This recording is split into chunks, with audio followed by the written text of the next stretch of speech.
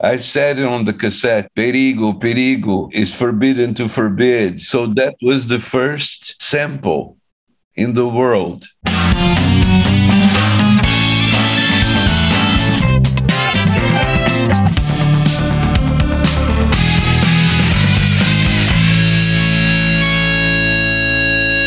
Welcome to Discograffiti, the podcast that gives Gen X music maniacs a chance to smell like teen spirit again by connecting with a brotherhood obsessed with rating the entire discography of every single artist and band that ever mattered. I'm your host, Dave Gebro, and with 3 new episodes each week, you're going to gain a comprehensive knowledge of an act's history and output in the time it takes to listen to one album. And in this episode of Discograffiti, we'll be turning our spray cans on the first 2 classic records by Os Mutantes, with very special guest Sergio Diaz, the main man behind the wheel of the aforementioned incredible band.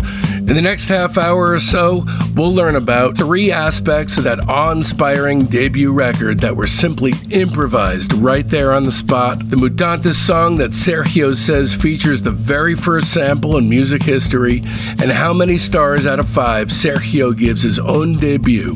Last but not least, we're going to find out who his favorite Beatle was. Okay, first things first, you need to know just how seriously I take this craziness. Discograffiti is heavily researched, and the music is always reassessed with fresh ears.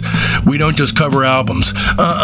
We do a searingly honest deep dive analysis of all EPs, singles, comp tracks, relevant solo work, and sometimes bootlegs and live stuff. Every release is slapped with an objectively accurate star rating between 0 and 5, which allows us all, the real reason we do this, the Tootsie Pop reward at the center of the rock and roll lolly, to come face to face with the true shape of an artist's overall arc. Be sure to follow along with us chronologically as we go. The link to our legendary playlist is right there in the show notes. Coming up, we've got jaw-dropping multi-parters with David Pajo and John Landis, not to mention an impending 13-hour interview with 2 founding members of the association. So don't miss out. Open up your listening app right now and click follow. And get ready to meet your new friends. They're all kicking it right now in our Facebook group, Discograffiti Soldiers of Sound. That's the best way to find out what's coming up on the show, but there's a hell of a lot more. You get recaps of the day in music history, great artist and track recommendations, polls that put you in the driver's seat on guest and show topic decisions, access to a thriving creative hub if you're looking for your next collaborator, and much more. So make sure you don't miss out. You can find the link to the Discograffiti Soldiers of Sound Facebook page right there in the show notes. One final note, you're going to hear Sergio profess his love for me, as well as a promise to continue the interview literally on a daily basis. And in classic What the Fuck Mutantes style, this was actually the very last time I spoke with him. Typically, I'd probably feel a little bit insulted, but to be blown off by this particular man, well, that's truly an honor. With that in mind then, away we go with Sergio Diaz from Os Mutantes, psychedelicized political revolutionaries waving the Brazilian free-living flag, turned acid-fried Prague progenitors who so very, very desperately just needed 28 years away to make sense of it all. It's funny, we've been talking for an hour, 15 minutes, and we haven't talked about a single song. And that's by design. Yes. But now we're going to be talking about an unending flurry of great creative works, starting with 1968's self-titled debut, Os Mutantes. It's received an enormous amount of critical acclaim around the world. It needs very little help from me. You know, Mojo put it at number 12 of the 50 most out there albums of all time. Rolling Stone, you know, who gives a shit about Rolling Stone? But still, number 9 on the list of 100 greatest Brazilian albums of all time. After being number 9 on their list, I care a lot about them. Sure, absolutely. Sometimes they get it right. But number 9 of the greatest Brazilian albums of all time, it belongs higher on that list, in my opinion. Also, number 39 on Rolling Stone's top 40 stoner albums. There's not a single misstep on this whole record. Straight from the first song, If you have not heard Panis e Circenses, written by Gilberto Gil and Caetano Veloso, but this is musically sort of a statement of intent because... the thing, for example, if you think, I mean, the power of Os Mutantes is, for example, Gil and Caetano, they wrote Panis et Circenses. They never recorded because it would be impossible to overdo. I mean, to beat us. Jorge Ben, he did Minha Menina, is one of his greatest hits. He never recorded also. Really? Yes. That I didn't know. That song is beyond good. I mean, it's... Yes, and this, if you imagine that song, we met him on the studio, and everything was an improvisation. Even the vocals, the ooh, ahs, sure, and was in local without rehearsal. Amazing. So I mean, really this is amazing. A pure manifestation of Mutantes playing with a genius as Jorge Ben. This record begins, and if you don't know what you're in for, within 2 minutes, you're treated to a trumpet fanfare, ascending technicolor harmonies that build very confidently in intensity, then very exciting sunshine pop melodies that burst out and explode like fireworks in the night sky, a flute solo, a quickening, stroke-inducing tempo wind-up, the crash of breaking glass, even a fucking field recording jammed in at the end. No, so but there's something that you don't know and nobody knows. What? You know when the Blue Danube comes in the end of the song? Yes. You know how that thing happened? No, I had no idea. We were playing, we finished the song, and I closed my wah-wah. I put it back to ooh. There was a radio station close by, and the Blue Danube came through my wah-wah, and it manifests like in perfect quality. Yeah. And the great thing is that the engineers, they didn't stop the machines. So are these the same, old squares in lab coats that were wandering around Abbey Road, or had things progressed a little bit more in Brazil? No, they were rat labs. Yeah, but they were great. But what I mean is, for example, that thing that is so powerful, because then in the end we play the part of the dinner party, right? Mm-hmm. You say, "Oh, pass me the salad here," and all this. Without that song underneath, wouldn't be as half of strong. I mean, with the Blue Danube, da da da da da da, it was like, wow, it was perfection. I mean, it was.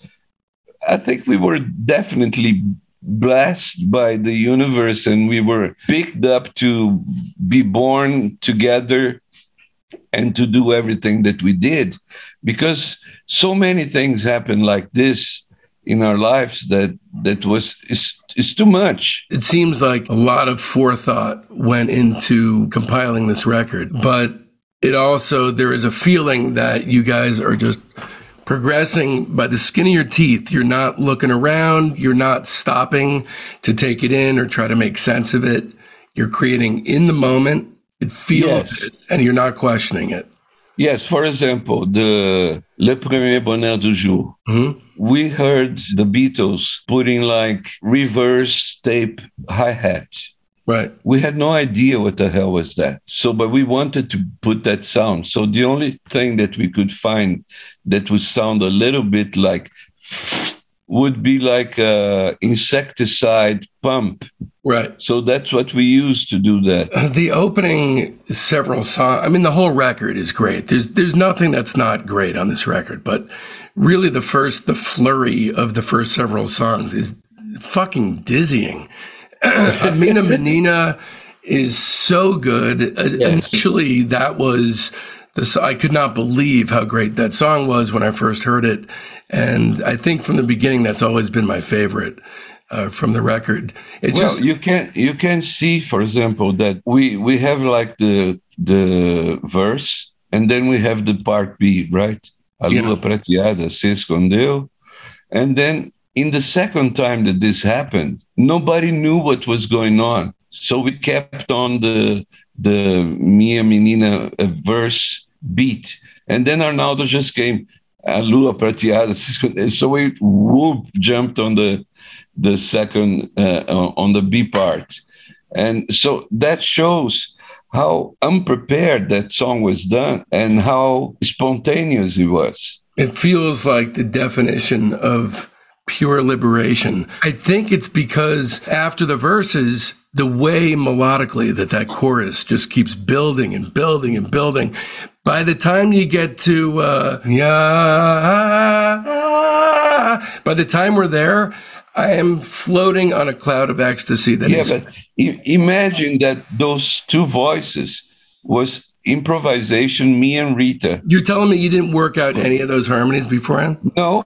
It's amazing. For example, there's a little piece which is like, do, yeah, which me and Rita did. It was like gift from the gods. The next song, O Relógio? O Relógio. O Relógio. I remember clearly the very last time I did LSD, in a way that would make me actually go on a real trip, was 1998. That night, I listened to this record, one of many, many times I've heard it. And I had a very connective experience with that song, mainly because right out of college, just like you, I thought, I'm a professional. I know what I'm doing. I'm a filmmaker. So I left school to make a movie, and the movie was called Jesus 2. And in the first line... Great. We'd love to see that. The first line of the song, I kept rewinding it over and over because I'm thinking, is she saying Jesus 2? Yes, of course. Is she saying Jesus 2? The first line of that song lyrically, she's saying something like, Jesus 2, No, she sings, O relógio parou. I mean, the watch stopped. Okay. The time stopped. The vibe on this song is so amazing, so dark and mysterious. And then it is, because she says it doesn't matter if it's a Swiss or English, the watch, and he has like 24 rubies. And she describes the idea of a watch, but as a tempo, as time, and the time stands still. Well, you guys certainly affect that over and over again. It's an experience I always have with your music. But, you leave it up to just about any other band, and they would leave it there in that mood of being dark and mysterious. But because it's the Mutantes, you get a strident march that kicks in from absolutely out of nowhere, but fits the song like a glove and is totally stunning. So that composition is entire Rita. Oh, is it really? Because it's actually credited to all you guys. Yes, we decided to do like Roberto Carlos and Erasmo. They are like John and Paul. Mm-hmm. So whoever did the song, it was everybody's. For example, Rita Lee is mine, and Virginia is mine. Right. Technicolor is mine. Ando Meio Desligado is mine. But it's all credited to Os Mutantes. Which is smart. That actually is, that really is a good way to keep a group together. But I think you had obviously a lot of other forces at play that made it impossible. But moving forward into the record, Adeus Maria Fulô is, now we're deep in the jungle. Adeus Maria Fulô. It's how you call that? It's a classical of. Is that from your brother's guitar? That sound? No, that's just the bell. I mean, somebody ringing the bell. Yeah, this one feels like you aren't musicians anymore. You're explorers, and you're guiding us through the jungle. That's what Adeus Maria Fulô feels like to me. Yeah, Maria Fulô was, it is a classical of the old music spectrum of Brazil from the Northeast. And so we combined that thing with the calypso. And I was playing, for example, a marimba. I never did play that thing before. Mm-hmm. So we were having a lot of fun. That's amazing. The marimba work on that is actually very, I would never know that that's your first foray into it. It feels Well, confident work on that. well, if you think about it, it's just 13 notes in the entire world. So if you hit there, you might miss one or two, but you ended up making some sense somehow. Look, you say that in a way that makes sense of what you did, but really what you did was you picked up an instrument that you had no prior experience, and what you did was you created what was the perfect track for that song. And that's that, that not anyone can do that. Well, there was another one which was fun when we played with Gilberto Gil. With Nana Caymmi, Bom Dia. I didn't know how to read chords, and so the maestro came and said, "Oh, it's simple. Don't worry. You see, A is La. B is C, C is Do, R is Re." So I just followed the thing and I learned right there on spot. Well, my hat's off to you. You did it pretty well, I'd have to say. So after that, we have a song that is very intrinsic and incredibly important to the Tropicalia movement. What I get from it, from the song Baby, and what I get from all the different versions of Baby is I get kind of like what I get when I hear the group The Band. So with The Band, I'm trying to make sense of America, and the only way it makes sense is through the eyes of a bunch of Canadians. So Baby feels like the same thing. This is, all you guys, and in your own different versions of the song, you're able to set up a foundation of yearning for the States. At least that's what it feels like to me. Is that fair? Or what does Baby mean to you? Well, Baby, it's a masterpiece from Caetano Veloso. Agreed. And what he says, the lyrics are very important. The lyrics are very important. I wouldn't know how to translate them exactly. Well, they seem like, for me, someone who doesn't speak Portuguese, but I'm always in tune with the words of this song when I hear it, because it feels like people who grew up thinking of the fantasy of America. And then as they've gotten older and their work has brought them into a whole other realm, it feels like the lyrics basically says is a guy telling this girl that, which is Baby, you must take a look at I think we have a version in English, right? Yeah, on Technicolor. Yeah, you must take a look at the swimming pool or the gasolina. Yeah, the gasoline. The great thing is that the lyrics flow according to the sound, also the words. They don't have to make sense. Well, it feels like snapshots of visions of Yes, Caetano is a genius. Caetano is, oh my God. Also, the Paul Anka coda of Diana. Oh, yes. Is really, really beautiful. I went the other day, I'm living in Vegas, and I went to LA, and I stopped in Peggy Sue, and there was pictures of everybody, Annette Funicello, Frank Valli, and Margaret, all those people that we used to die for. Put your hand on my shoulder. My God. Yeah. This is perfection. We started, me and Arnaldo, before the bands, we started singing like Everly Brothers, Righteous Brothers. And because our vocals were, brothers, they're the best singers. Mix so well. Oh, perfect. Yeah. So now on the second side of this record, I think it starts off with Senor F, which is your very first song. Yes. But then, of course, it's not enough to just have a great song. You need two fake endings and a double coda. I'm guessing maybe a tip of the hat to Strawberry Fields, but also beating them at their own game. Well, my mother is basically playing the overture of the Grieg concerto. And there was all those the horns that Duprat did. You know, it was, how can I describe this thing? We just were having so much fun. It's not even a party, it's much more. I don't know how to describe. It's like magic, discovering like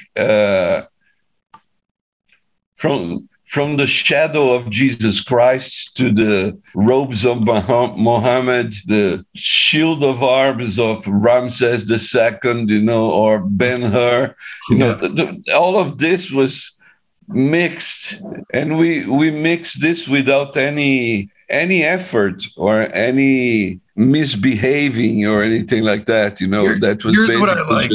What I like about the mixing is that you don't mix it so hard that it all coheres together. What I like is that you guys make it very clear that the influences they're sitting there and they're separate.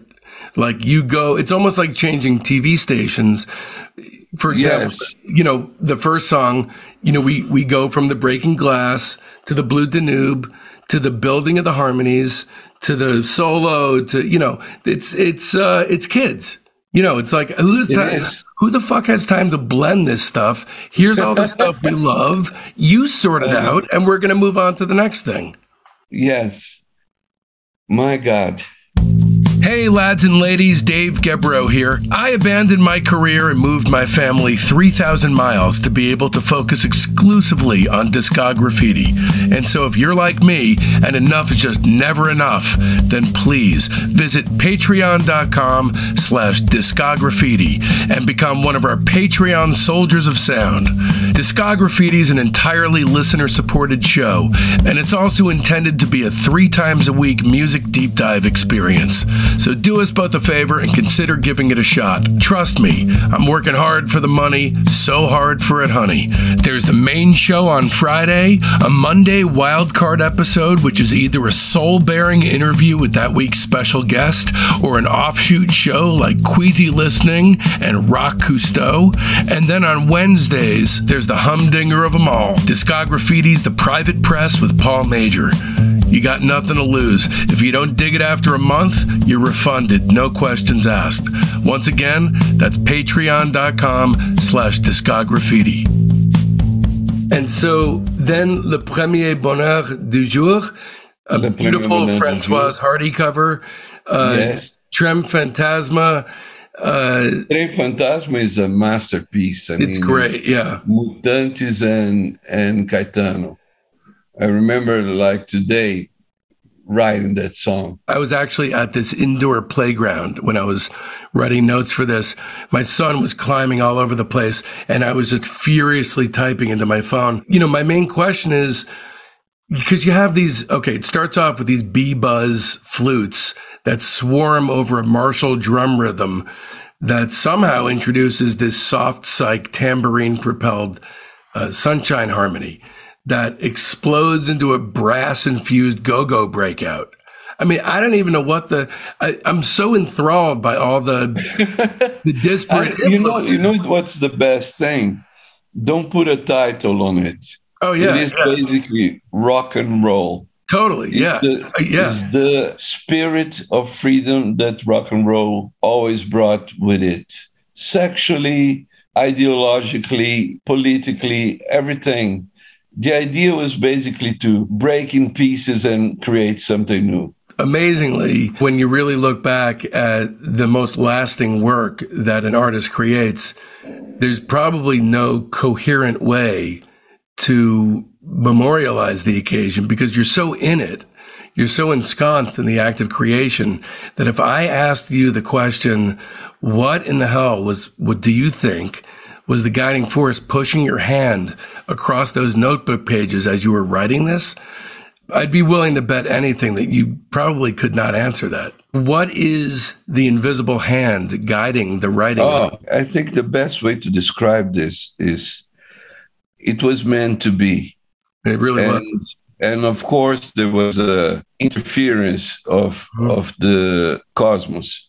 What I can say is we were part at a moment of life that we had to reflect the images that people couldn't even see of themselves. Right.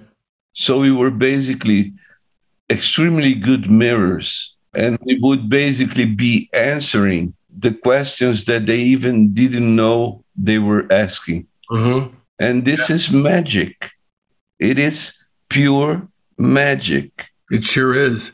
This album is a masterpiece, and anyone who is interested in music, to the extent that the listeners of our show are interested in music, which is the eternal quest for a great album, and then the feeling that brings to you when you discover that record. This is one in a line of those kinds of records where it blew my mind and never ceases to continue blowing it when I put it back on. This one is a hard 5 stars. Between 0 and 5, it's a 5 for me. What would you give this one from 0 to 5 with all fractions being acceptable? I would say it's like 11. Yep, agreed.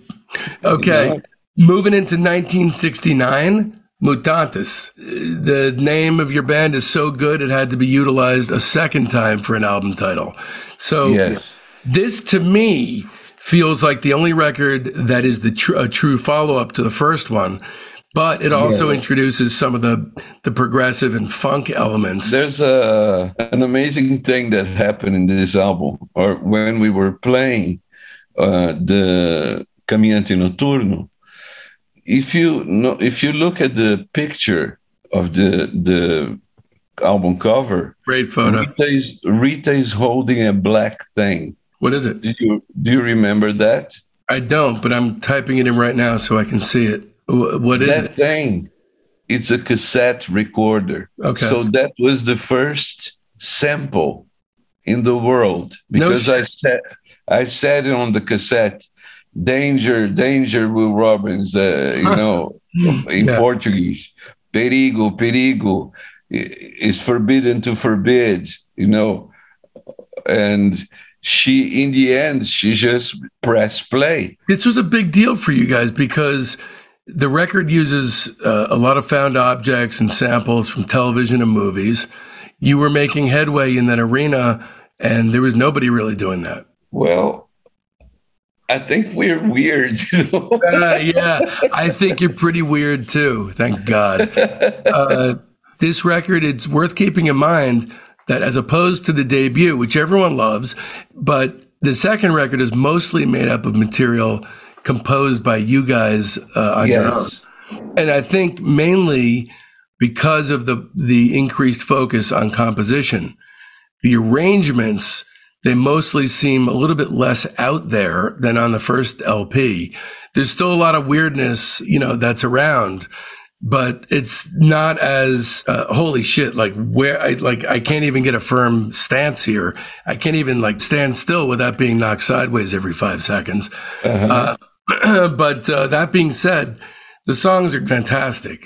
Don Quixote kind of enters. Yeah, I mean, Don Quixote it's absurdity for the time. One thing I'm noticing is that there's a heavier feeling to it. Guys, it's not there's not as much of a light, buoyant sort of. No, for example, the beginning of Don Quixote is the opera Aida in a minor key, with at the same time with the theme of Ben-Hur, because we went to the movies and we loved the thing, so we decided to mix everything.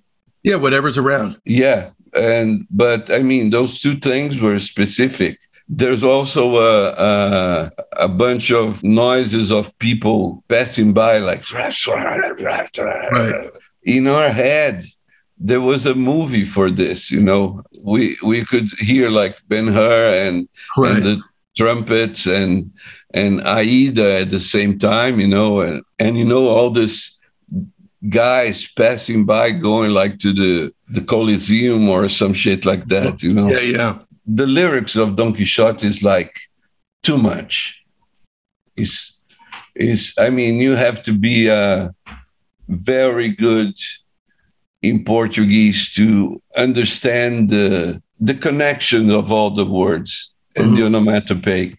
A vida é um moinho, o sonho, o caminho do Sancho Quixote chupando chiclete. There's always all those shh, shh, shh, shh, shh, shh. And this thing was like, nobody ever did that. Whoa. Hey, that sounded pretty cool too. You should sample that. Did the table just move? No, that was my voice. Okay, so man, there's so many good songs on this record. How do you pronounce this? Não vá se perder. Não vá se perder por aí. Okay, this song is written by Rafael. That guy that I told you was the main wheel on the beginning of everything. This is a great song. I love the sugariness of it, especially coming before Dia 36. Which it feels like you're swimming through molasses. Yeah, Dia 36 is it is a masterpiece. It is. And I mean, I believe I'm playing the drums on it.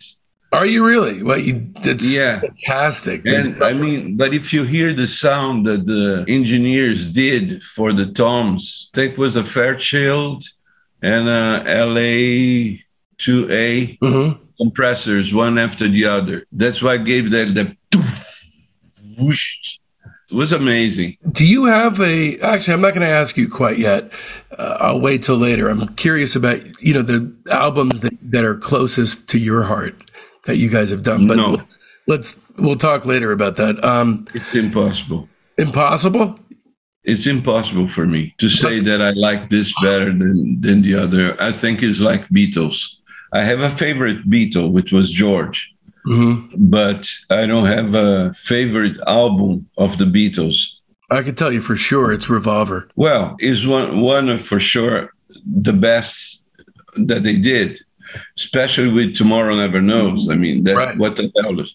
If I try to recreate that thing with all the technology that we have today, I wouldn't be able to come close to that. Right.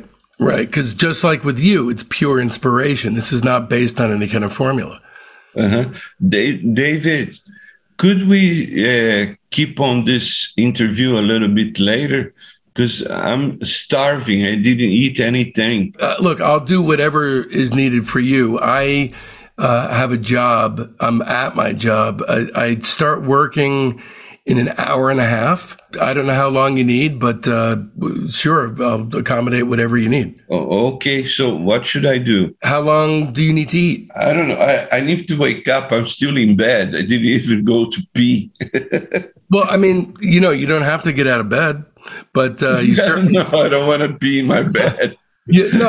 Certainly I recommend peeing in the toilet and then hanging out. It's a better idea. So do you want to, I don't know, you tell me what you want to do. In a perfect world, how would you do it? In a perfect world, I would continue this tomorrow, for example, because today I have rehearsal and we don't play for more than 2.5 years. Listen, so, I'll do whatever it is to. I think that because I see this is going to be a very long thing, and I'm very glad that we're doing this because it is history.